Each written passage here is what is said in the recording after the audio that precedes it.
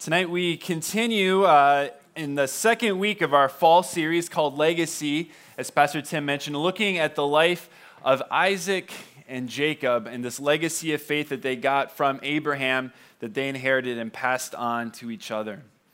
Well, it's been said that imitation is the sincerest form of flattery.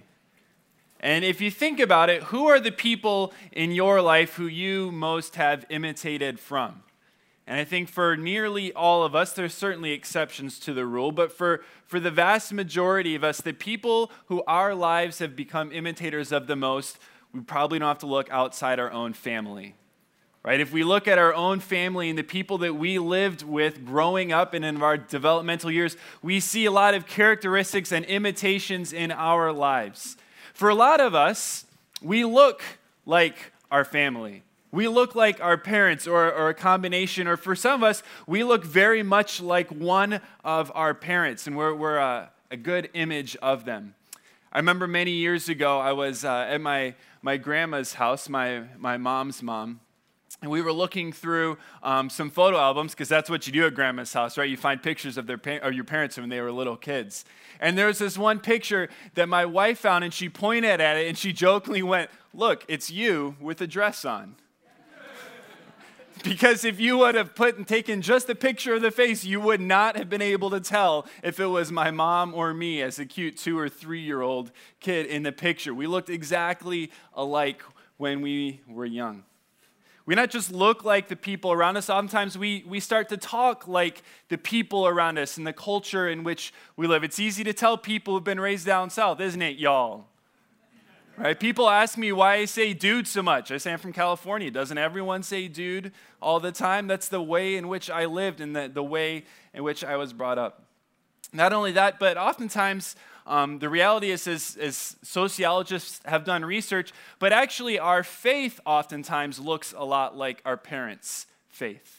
This is obviously there's exceptions to this, but there's been lots of studies done, especially in recent years, as we've thought about who stays and how do kids, do they become and do they stay Christians as they merge into adulthood. And the leading sociologist, who at the time was at the University of Notre Dame, who did a longitudinal study over nearly a decade and a half of research following thousands of kids from early adolescence into adulthood, basically would say this. He said, if you want to look at the faith of a teenager, as they're adults, just look at what their parents are. And that's basically what they'll almost always become, which is a sobering and encouraging, but also sobering reminder for those who are parents, that the faith that our kids will have one day often is the thing that they imitate, and they look at our lives and they see modeled in us.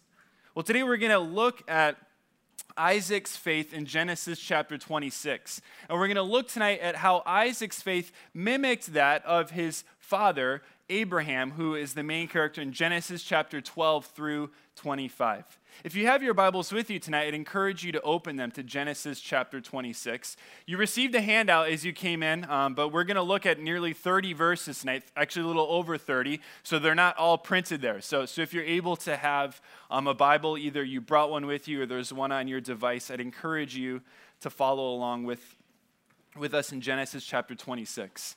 This chapter is interesting because this is really the only chapter in the Bible in which Isaac is the central and main character. It's interesting, isn't it? If you're familiar with Christianity, this Isaac is one of the patriarchs, the forefathers of our faith, and yet really Genesis 26 is the one chapter that's really about him, as we'll start to see next week in Genesis 27, and immediately kind of goes again to Jacob and Esau, and the legacy of faith followed after him. But our text starts tonight in chapter 26, verse 1. It says this: "Now there was a famine in the land besides the former famine that was in the days of Abraham." That famine is recorded in Genesis chapter 12. It says this: "Isaac went to Gerar to Abimelech, king of the Philistines. And the Lord appeared to him and said, 'Do not go down to Egypt, dwell in the land in which I shall tell you.'" And so there's famine in the land, and so that they are looking now for food. And so they travel. The famine back then, you have to remind yourself, the famine back then isn't like how we think of food today. For us, if there's a famine somewhere, we go, all right, well, there's not going to be fresh apples. I'll just get everything else that they still have at Jewel or Mariano's or Aldi or wherever we shop. But for them, it meant if you didn't move, if you didn't do something drastic, your life was probably over, or at least at severe risk. And so they headed from where they lived out to the coast, which would have been the main road to head down to Egypt. But on the coast there in Gerar, God appeared to Isaac. And he's there with a man named Abimelech, who is the king of the Philistines. Now, Abimelech, if you remember back to the life of Abraham, if you journeyed with us last fall, Abimelech also appeared in the life of Abraham in chapters 20 and 21. Is this the same person? It may be, it may not be. We don't know. The name Abimelech literally means my father is king. And so scholars often think that this may just be the title given. So whoever is the king of the Philistines is given the name Abimelech. It may be a family name as well.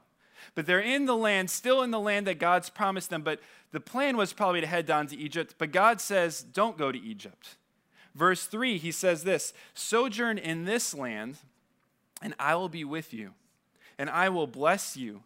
For to you and your offspring I will give all these lands, and I will establish the oath that I swore to Abraham your father. I will multiply your offspring as the stars of heaven, and will give to your offspring all these lands. And in your offspring all the nations of the earth shall be blessed, because Abraham obeyed my voice and kept my charge, my commandments, my statutes, and my laws. The first thing we see that how Isaac's faith mimicked that of Abraham's is his promise. Is the promise that he received from God mimics the same promise. It even says there in the text, just as the covenant, the oath that I swore to Abraham, so I am giving to you. So let's look back at Genesis chapter 12, which is on the screen, at the original covenant, the original promise that God gave to Abraham when he called him in Genesis 12. It says this, now the Lord said to Abram, go from your country and your kindred and your father's house to the land that I will show you. And I will make of you a great nation, and I will bless you and make your name great, so that you will be a blessing. I will bless those who bless you, and him who dishonors you I will curse, and in you all the families of the earth shall be blessed. There's three big categories in Abraham's covenant with God that are also given to Isaac. Three big areas of covenant promises that God makes with both Abraham and Isaac, and those are land, offspring, and blessing.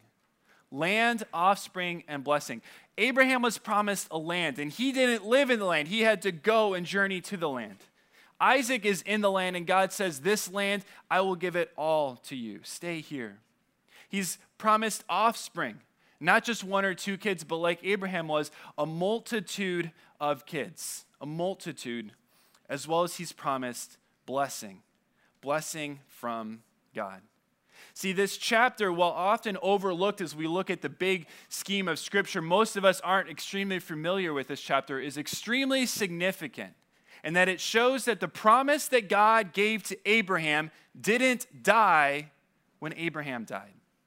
The promise God gave to Abraham lived on through Isaac. And God reaffirmed that promise to Isaac, and we'll see later that God will continue to reaffirm that promise to Isaac's kids after this.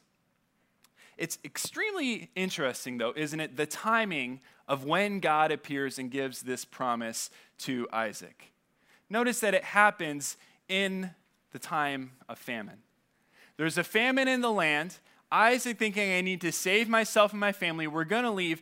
God shows up and says, no, here's my promise, and what I actually want you to do is stay. Stay in the land. Stay during the famine. Basically, God's saying, I want you to trust me right where you are in the midst of all of these difficult circumstances, Isaac, that don't make any sense to you. See, the confidence that Isaac had in God and the confidence that we should have in God doesn't come from the circumstances in which we find our lives, but from God's unchanging promises to us. That's where our confidence should be found. God wanted Isaac to stay in the famine and there experience the blessing that he had for him, not to leave the difficulty and figure it out his own way. As I was thinking about the timing of this and that it happened during the famine, I was struck with how I so often think about difficult circumstances and trying times in my life. And I don't think I'm the only one who thinks about things this way. I would think this is true of a lot of us. That when we find times in our lives that are difficult circumstances, a comparison, a famine in the land, when there's relational difficulty, when there's issues at work, when you're in physical pain, any number of things, any number of trial or difficulty that will come in your way, what I find myself so often praying is, God, change my circumstances. Right? God, change my circumstances. Make this go away. Do this. Make that. Now, can God change circumstances? Of course he can. He's God. But what I find interesting in this, and I was reminded of it this week, is that in pain and suffering, God often doesn't want to change our circumstances. He wants to change our heart. And God will oftentimes keep us in difficult circumstances, like how he kept Isaac in the famine, because he had a greater purpose in mind. He wasn't after changing of circumstances. What God was after was changing Isaac's heart. And oftentimes in our lives, we're crying out to God, God, change my circumstances, change my circumstances. And God's saying, what if I want to change you, not the circumstances around you? God is more interested in the character of our lives and who we become in him than the circumstances in which we find ourselves. So God makes this promise, just as he made to Abraham, he made to Isaac in the midst of famine. Verse 6, so Isaac obeyed God. He settled in Gerar. When the men of this place asked him about his wife, he said, she is my sister, for he feared to say, my wife, thinking lest the men of the place should kill me because of Rebekah, because she was attractive in appearance. And your radar screen should immediately go up and go, wait. This is not the first time we've heard such things like this. And you are correct. In Genesis chapter 12, when Abraham was running away from famine, he went to Egypt and he said, this is Sarah, she is my sister. And God judged Abraham because of it. He experienced some pain and difficulty. And then later in Abraham's life, he went to Abimelech, to the Philistine territory, and he was afraid because his wife is beautiful. Again in chapter 21, and Abraham says, this isn't my wife, this is my sister. And now Isaac shows up in the same territory with the same excuse and does the exact same thing and says, this isn't my wife, this is my sister. Verse 8, when he had been there a long time, Abimelech, king of the Philistines, looked out of a window and saw Isaac laughing with Rebekah, his wife. Now, that's a play on words. Isaac's name means laughter. And so Isaac, it's literally Isaac was Isaacing with his wife. It doesn't quite translate as laughing, but in lots of Bibles, you'll see a little note that says down to the bottom that this is often a word in Hebrew that's used for an intimate relationship, often has a sexual connotation to it. We don't know what Isaac and Rebekah were doing. All we know is that to anyone, it's not something that siblings do that's appropriate to each other.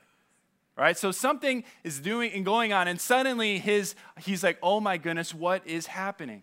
And so verse 9, so Abimelech called Isaac and said, behold, she is your wife. How then could you say she is my sister? Isaac said to him, because I thought, lest I die because of her. Abimelech said, what is this you have done to us? One of the people might easily have lain with your wife, so you would have been brought guilt upon us. So Abimelech warned all the people, saying, whoever touches this man or his wife shall surely be put to death. The second way that Isaac mimics the faith of his father Abraham is his failure. His failure is just like that of his fathers. In Abraham's case, in chapter 12, a plague was the result of how his disobedience was found out. In chapter 20, it was revealed to the king by a dream, but here it's revealed to the king by looking out and observing what's going on.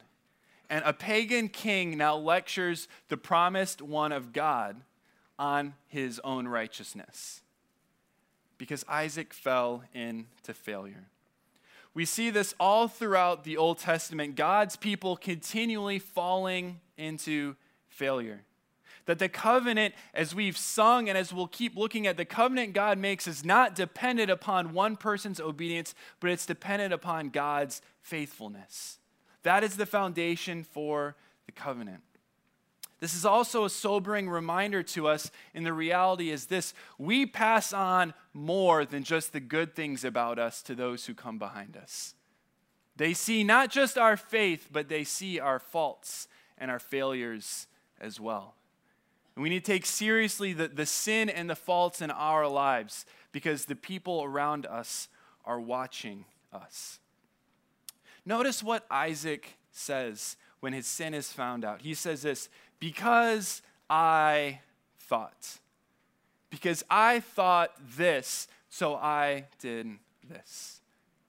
Isaac is rationalizing his sin. He rationalized it in his own mind for a long time. It says they had lived there for a long time.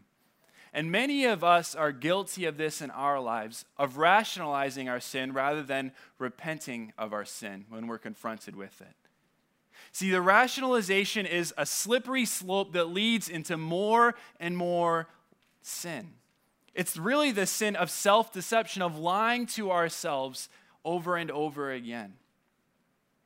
Rationalizations often look like phrases like this: yeah, but I'm lonely. But I've been hurt so bad before. But I'm tired. Or that's just the way I am. We rationalize sin in our lives all the time. We make excuses for our behavior.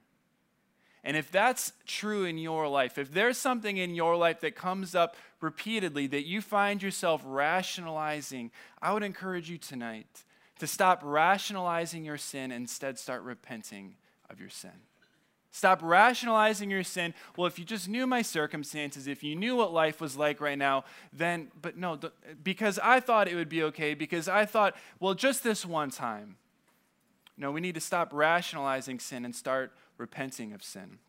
Because the reality is sin will be exposed. And this, since God even used a pagan king to expose the sin of Isaac. And so his sin is exposed. Verse 12. And Isaac sowed in that land and reaped in the same year 100-fold. The Lord blessed him. See, that phrase is given in there, but it's clear that we would see God's blessing on this anyways. Remember, this takes place in times of famine. This is in the time of famine that Isaac decides to plant crops. So he sows in the land and he reaps. When does he reap this? Does he reap this long off in the future because of compound interest and it all came back good for him in the end? No, he reaped in the exact same year. How much back? 100 times over what he sowed.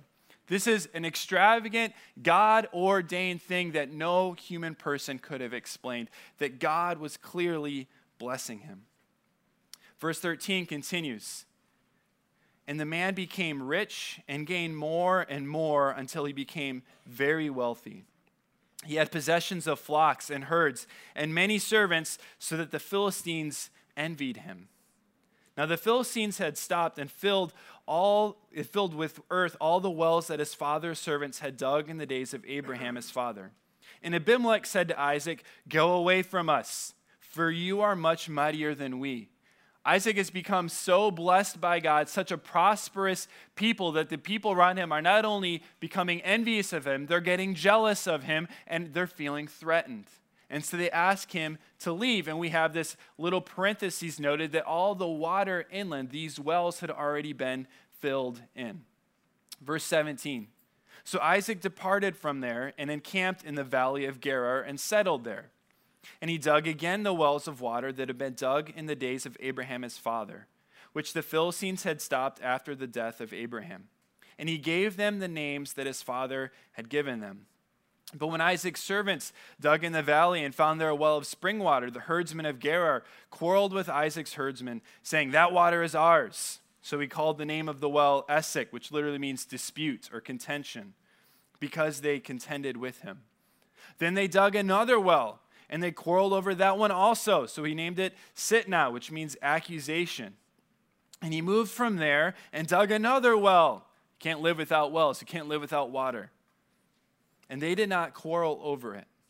So he called his name Rehoboth, saying, "For now the Lord has made room for us, for we shall become fruitful in the land."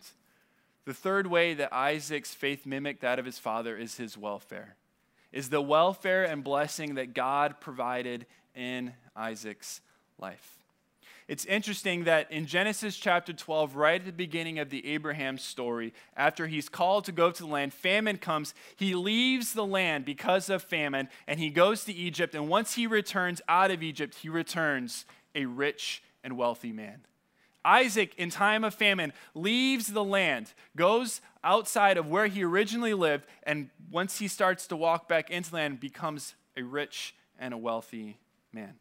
Now, does this mean that if we follow God, that we too will get kicked out of land and we'll come back rich and wealthy? No. I know you all are thinking, yes, this is going to be great. He's going to pass out money when he's done tonight. That's not how this works. God is not promising us that we will all become rich and wealthy if we follow the same God of Abraham and Isaac. What this passage once again highlights for us is the sovereignty and the faithfulness of God. Because how Isaac accumulated his wealth and prosperity could not be explained by simply human terms. You don't plant in a year of famine and sow in that year and reap 100-fold that same year. That just doesn't happen unless God makes it happen. And so we see Isaac's prosperity is not because of his own doing, but it's because of God's doing. That which God has promised will come to happen. And God promised Isaac that he would bless him. And because God promised that he would bless him, it will happen. Because if God says it, it is going to take place. We can trust God's word. I remember there was many years ago in sports, there was a player who loved in the playoffs to guarantee that his team was going to win the next game. And all the announcers and all the coverage, they would obsess and talk about this player guaranteeing that his team was going to win the next game. And I was always confused because I'm like, he actually can't control that himself. If the other team just does better than he does, he loses and his guarantee means nothing. And if they win, he sounds great. And if they lose, he'll be like, oh, okay, whatever. And it's not a big deal. When God guarantees something, it's not a toss-up on if it will come true or not. When God guarantees that something will happen, it will happen. God doesn't promise us material blessings. We don't have that promise like Abraham had, like Isaac had, but we get something better. The book of Ephesians says that for those who are in Christ, all the spiritual blessings are promised us in him. And Paul in the book of Ephesians flushes out what are these spiritual blessings that people can have in Jesus Christ.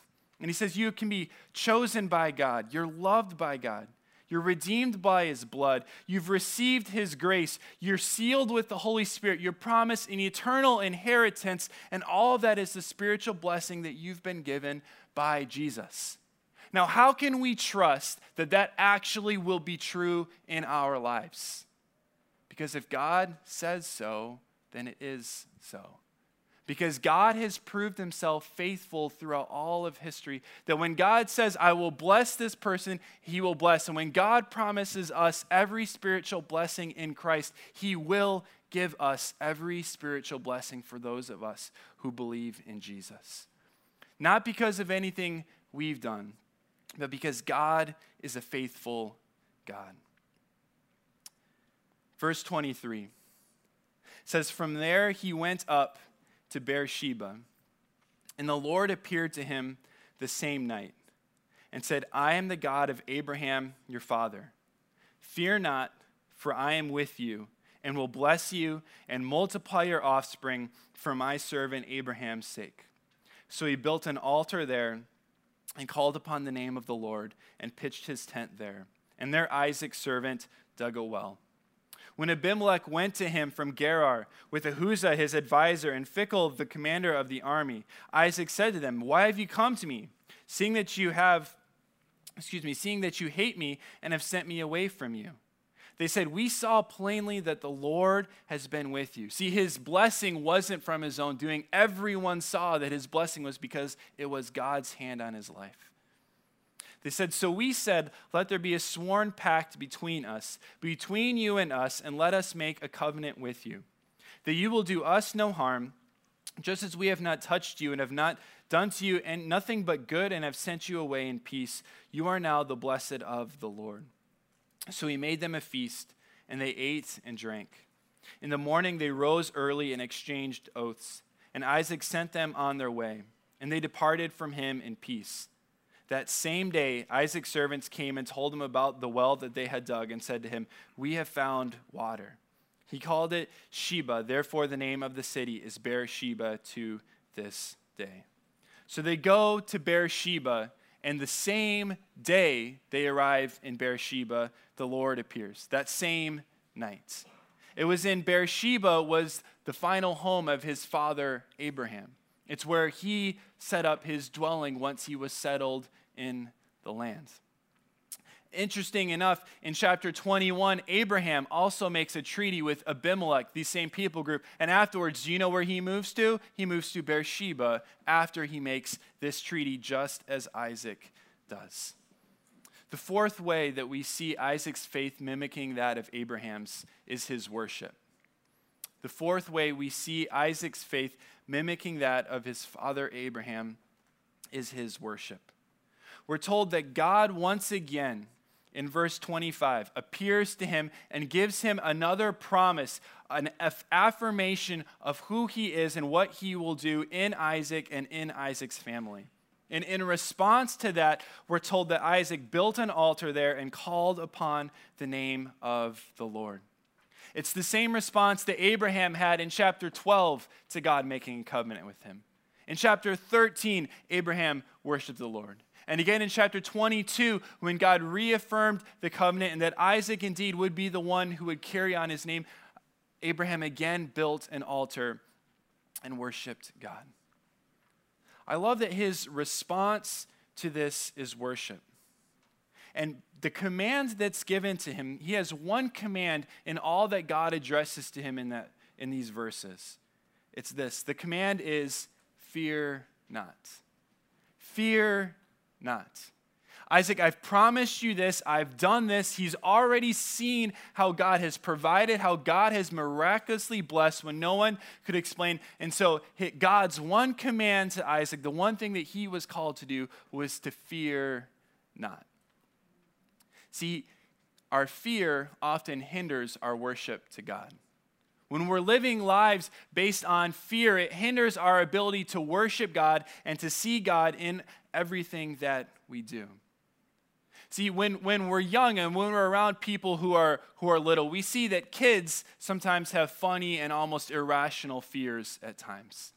I remember a story that one of my friends told about their daughter when she was young, that she was sitting out on their back porch by herself playing away when suddenly there was like the loudest scream you could ever imagine, every parent's nightmare.